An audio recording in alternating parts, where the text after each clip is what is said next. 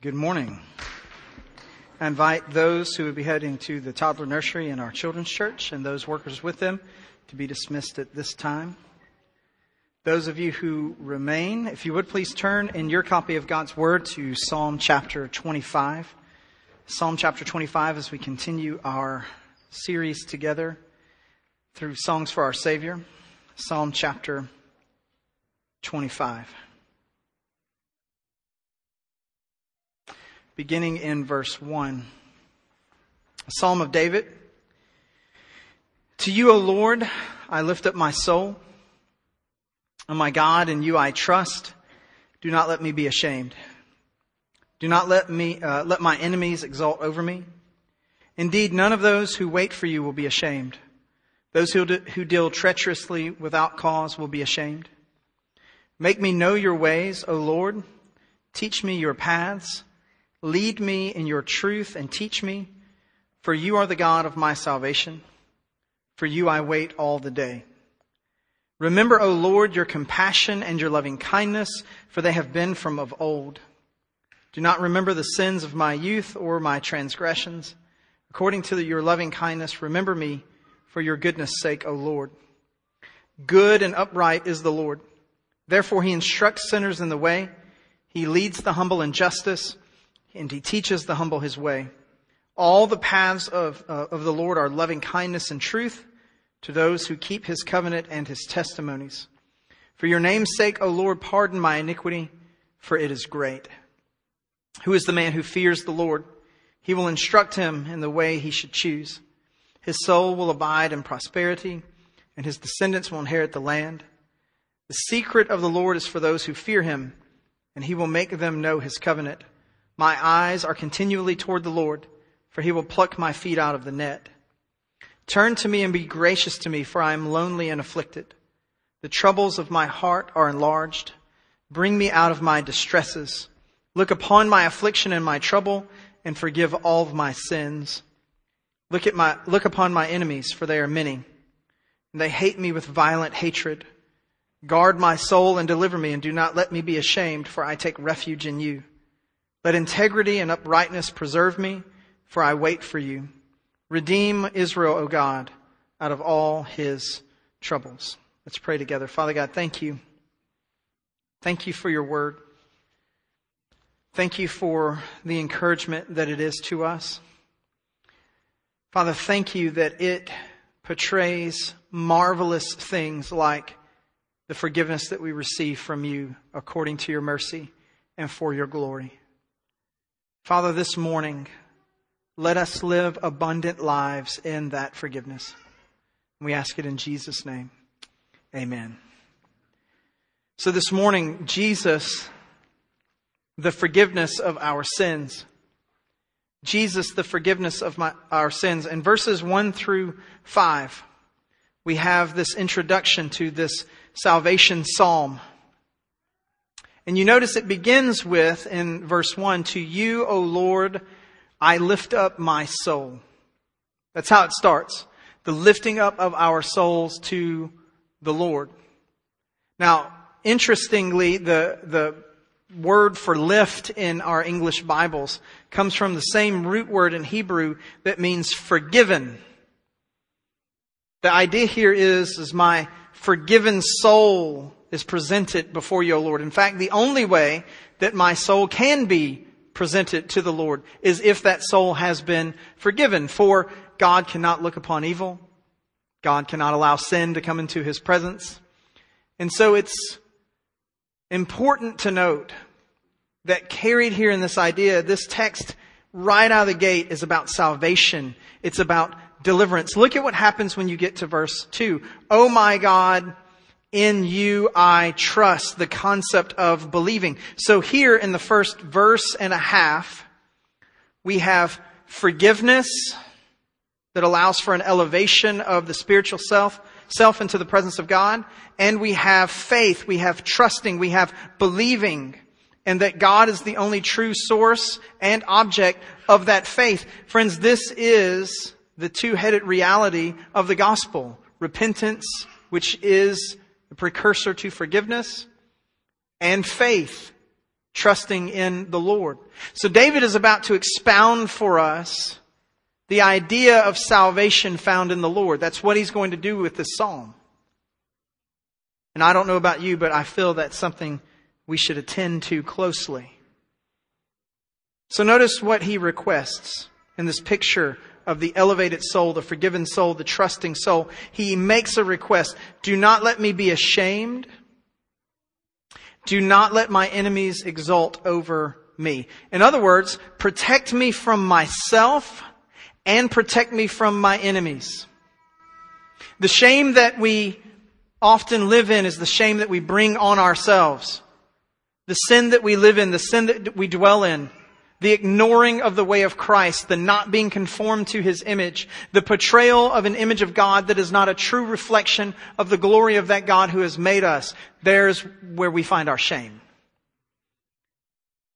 And he's asking the Lord, Lord, in my state of being forgiven, in my state of trusting you, do not let me be ashamed.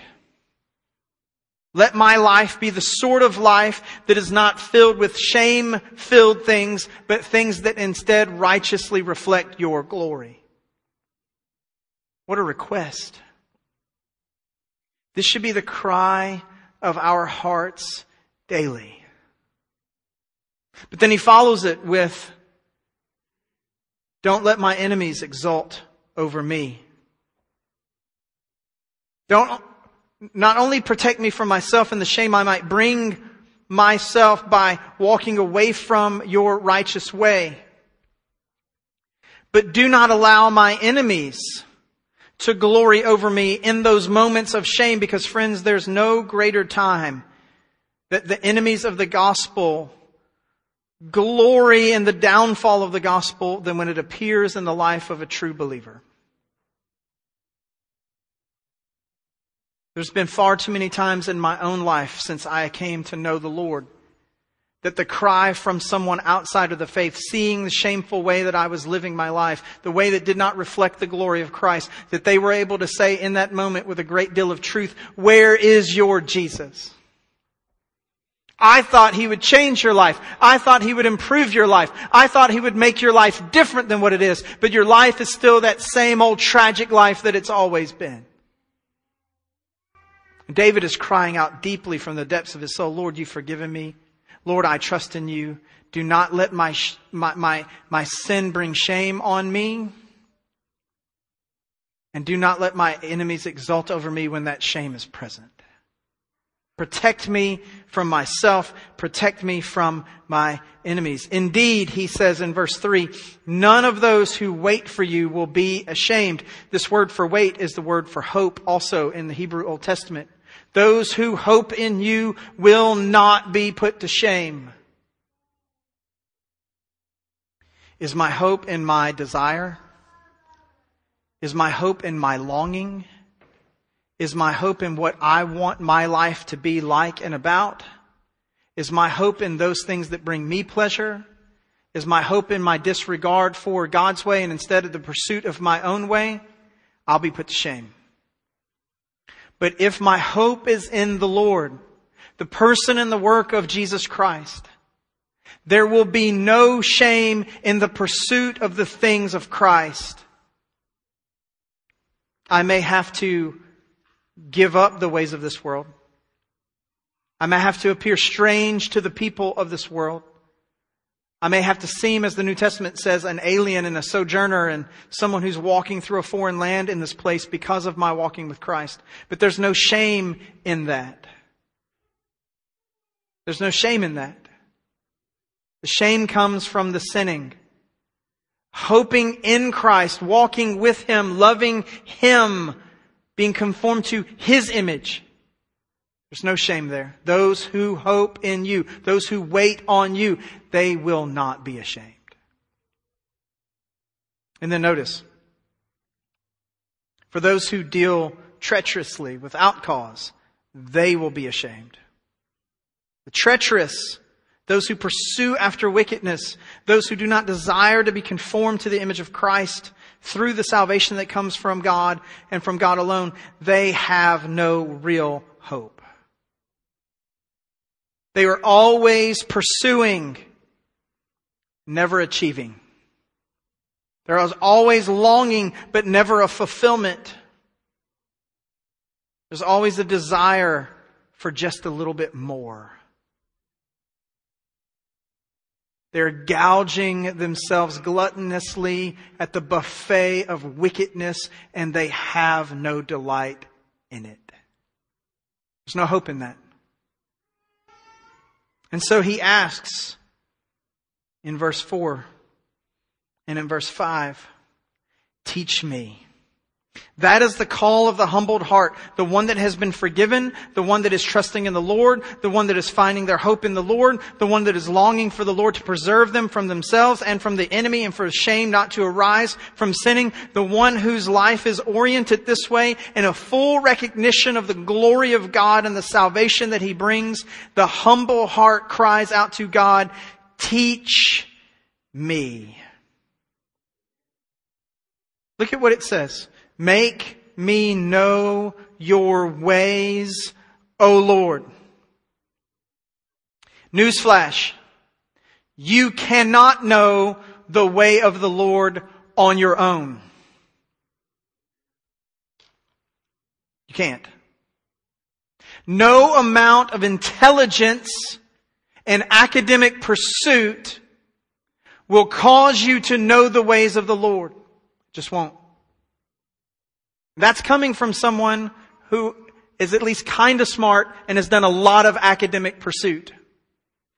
I'm not belittling that. I think there's some value to be found in that. But friends, I had a professor when I was in college.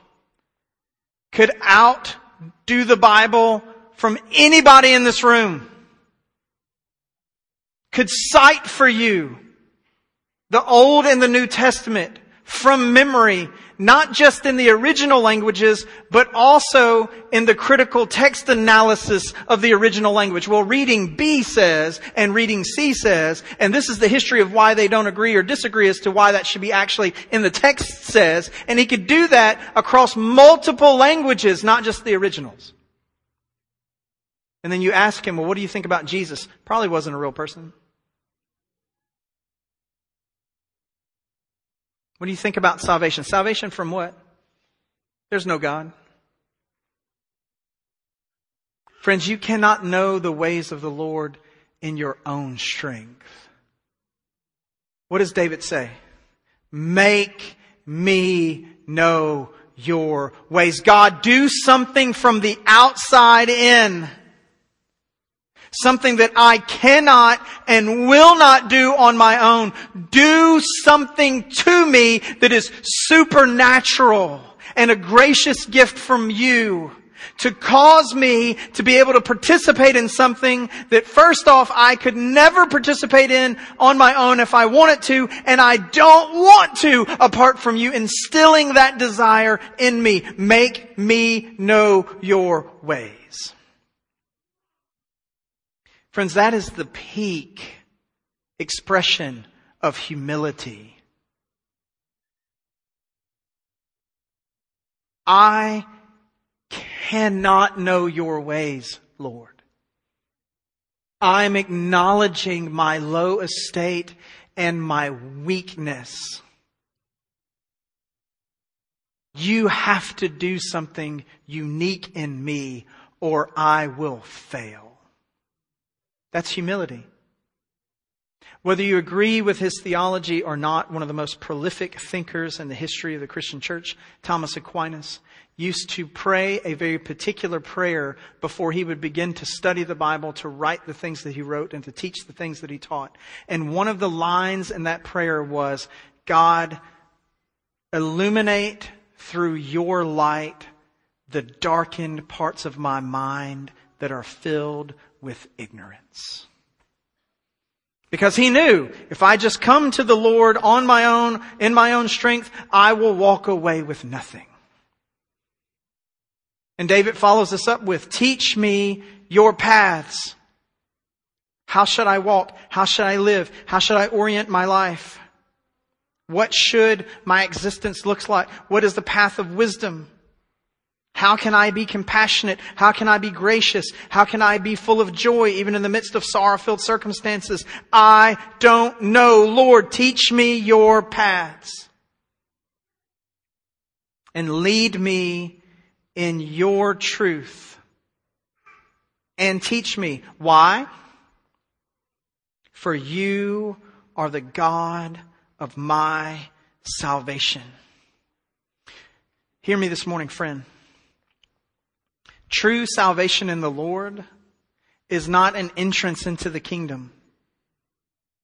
You don't acknowledge your sin, repent of your sin, trust the name of Christ, walk through the gateway of salvation, and then set Jesus off to the side and just go running off to the races all on your own after that. Once you've walked through the gateway of a new birth, that's just the beginning of God's interaction with you and transforming you into the image of His Son.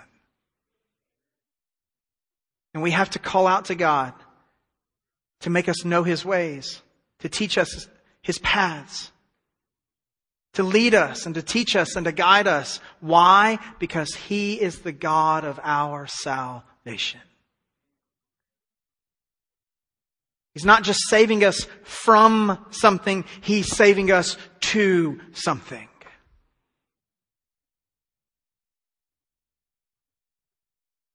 So, David, acknowledging the greatness of this salvation and the need that he has for it and the desire for God to teach him and to transform him, he starts at the very best spot. He calls out for God to forgive me of my sins. Notice what happens in verse 6. Remember, O Lord, your compassion and your loving kindness, for they have been from of old. Your compassion and your mercy-filled love. That's if you have a translation that renders that loving kindness. Mercy-filled love. It's the language that's used around the atonement. God's loving kindness, His mercy-filled love. The removal of our guilt and our sin by the gracious, compassionate kindness of God. Remember this, O Lord. Call to mind this truth. Why? Because they are from of old. This phrase, they are from of old, could best be translated, they are everlasting. Your compassion and your loving kindness, they are everlasting. So remember them. Call them to mind. Keep them. What a unique thing David is saying here. You, everlasting God who knows all, who forgets nothing, constantly and regularly keep at the front of your glorious wisdom and mind and insight the everlasting truth of your own compassion and mercy. And then notice the contrast. David wants God to call to mind His own compassion and loving kindness constantly. Do not remember the sins of my youth or my transgressions. Wow. God, call to mind how compassionate and full of loving mercy you are. And do not call to mind how treacherous and wicked and evil I have been.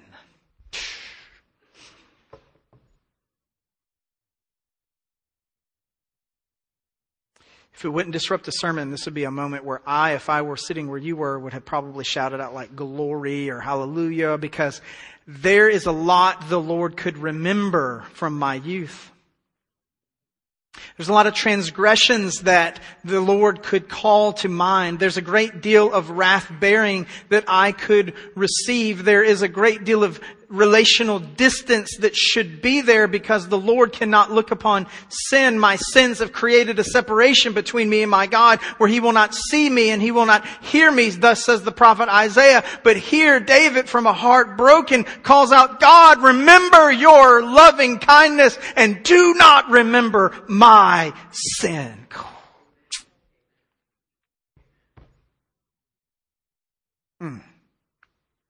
And then he makes a very special request.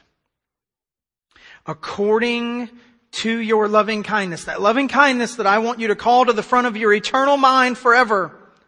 In that loving kindness and in that loving kindness only, Lord, then remember me.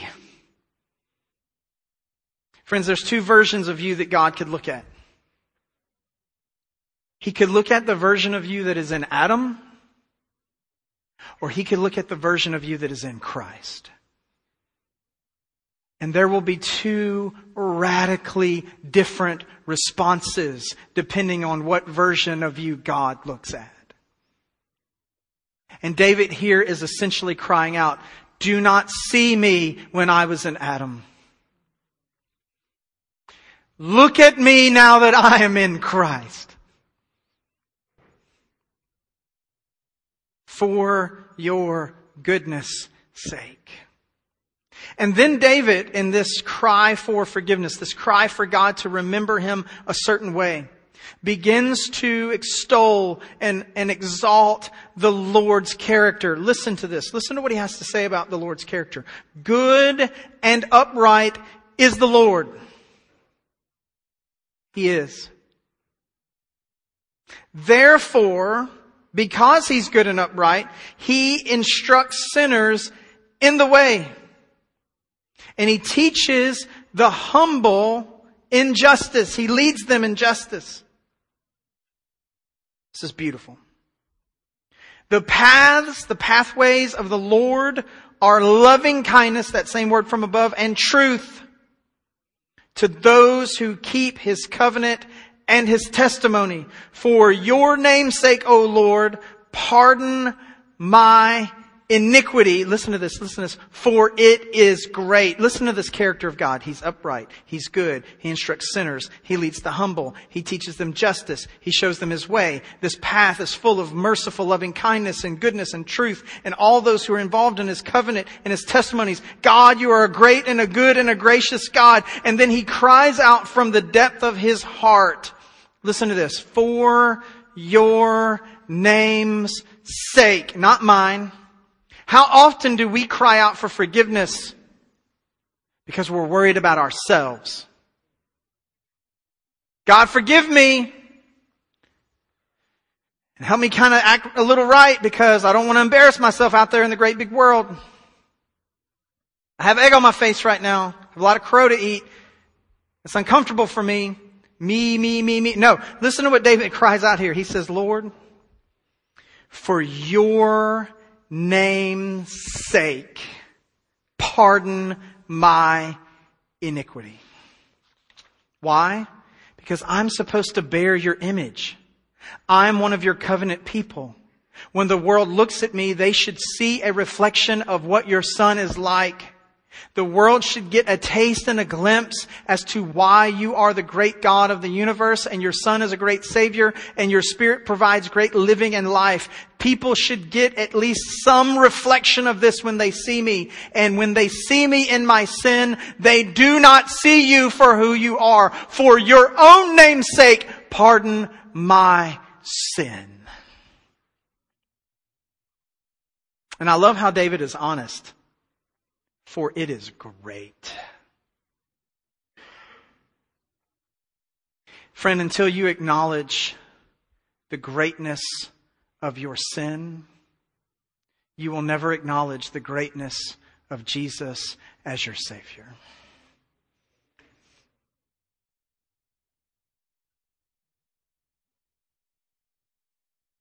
And then David moves on. Who is the man who fears the Lord? Listen to this. This is very key. Who is the man who fears the Lord? He will instruct him in the way he should choose. Friends, the one instructed by the Lord Himself in grace and in gospel and in forgiveness and in compassion and in loving kindness, this is the one who fears the Lord. Why? Why? Because apart from the instruction of the Lord, I would never fear Him. I would be Pharaoh, meeting Moses for the first time. The Lord has said for you to let my people go. And Pharaoh said, who is the Lord that I should obey his voice? He found out right quick, by the way. That's how the story goes. Oh, you don't know me? Oh, you're going to find out. But Pharaoh had not been instructed by the Lord. And so his response was what? I don't know who this is. I don't know the Lord. I don't care what he has to say. Friend, the one who fears the Lord, at the end, Pharaoh feared the Lord at least long enough to let him go. Not long enough to not chase after him, but long enough to let him go. The one who fears the Lord is the one who's been instructed by the Lord.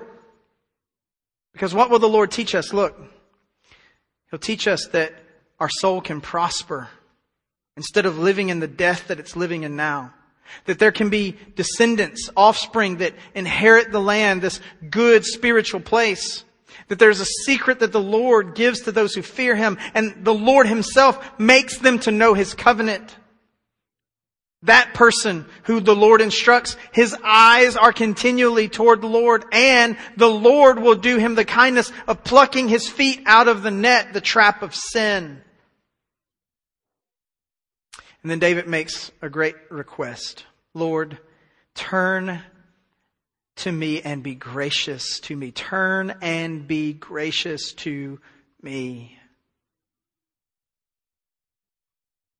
David is clearly struggling with some measure of sin in this moment. His heart and his mind are overwhelmed that he would turn to wickedness rather than turning to the Lord. And he is calling for the Lord to be gracious to him and turn to him. Because friends, when you are in your sin, there are a great many troubles that come. Look, we'll run through these quickly and then fill them in. He says, for I am lonely and afflicted. The troubles of my heart are enlarged. I am in distress. I have this affliction and this trouble. I have these enemies that are around me and they surround me with a violent hatred. Friends, when you are in sin, sin is all-consuming but never satisfying. You always want more. And the more you get, the more it destroys. There is no delight long-term to be found in rebellion against the things of God.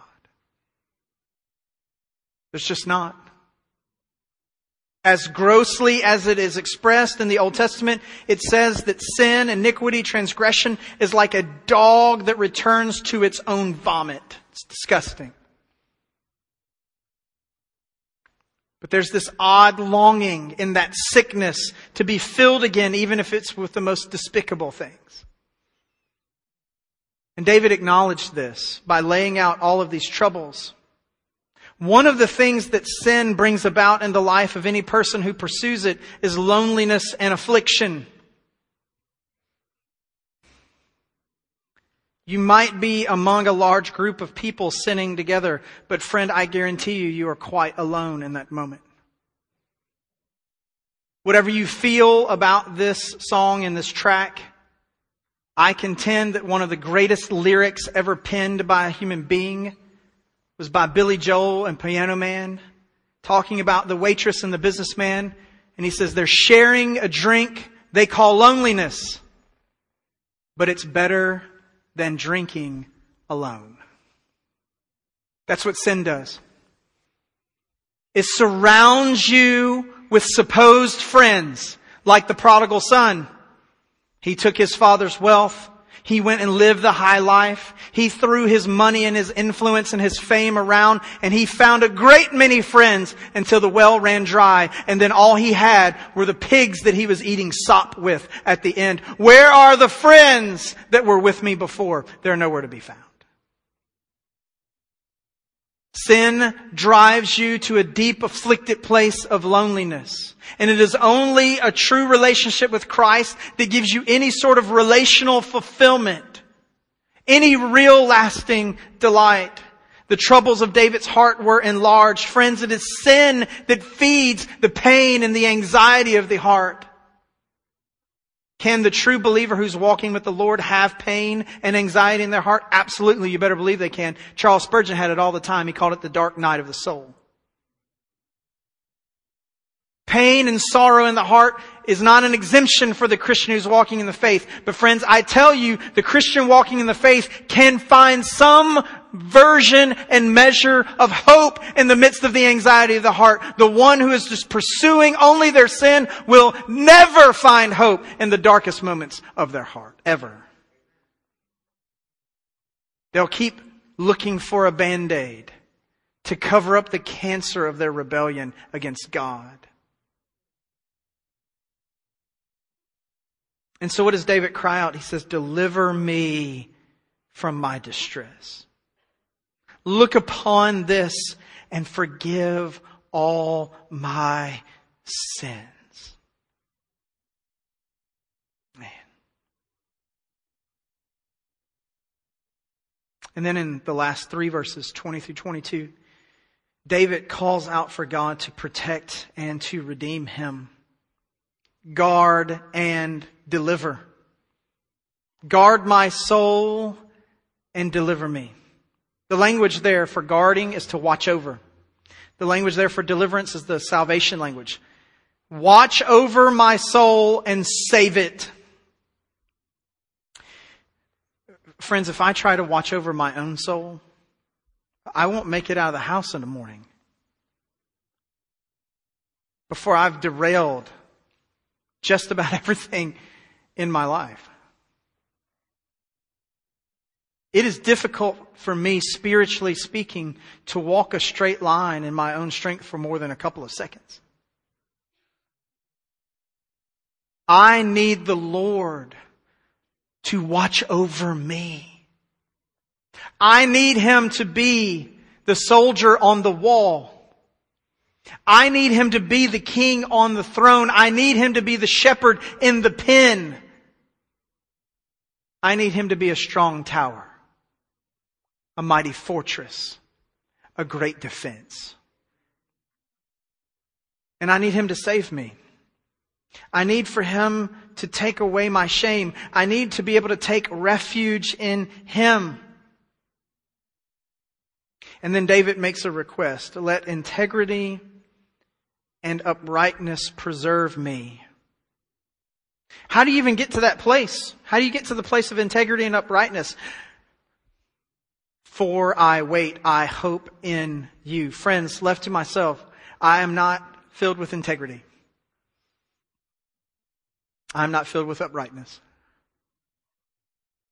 But when I turn my focus away from me, and I hope in the Lord, He gives me the gift of integrity, of uprightness, of righteousness, of compassion, of mercy, of joy, the fruit of the Spirit, love, joy, peace, patience, kindness, goodness, faithfulness, gentleness, self-control. These things become mine because I have hoped in the Lord.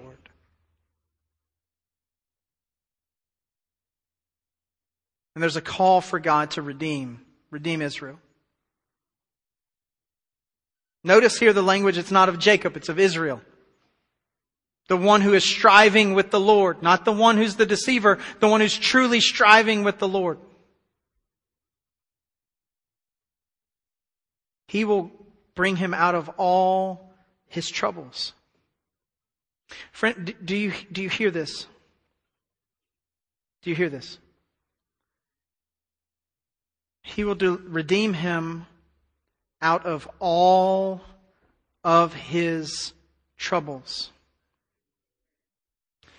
Does that mean it's always going to shake out just the way you want it to? No. The Lord redeemed the Apostle Paul out of all of his troubles. And yet he was imprisoned and shipwrecked and eventually martyred for his faith. But I guarantee you, if you were to ask the Apostle Paul, Has the Lord redeemed you out of all of your troubles? He would say resoundingly, yes.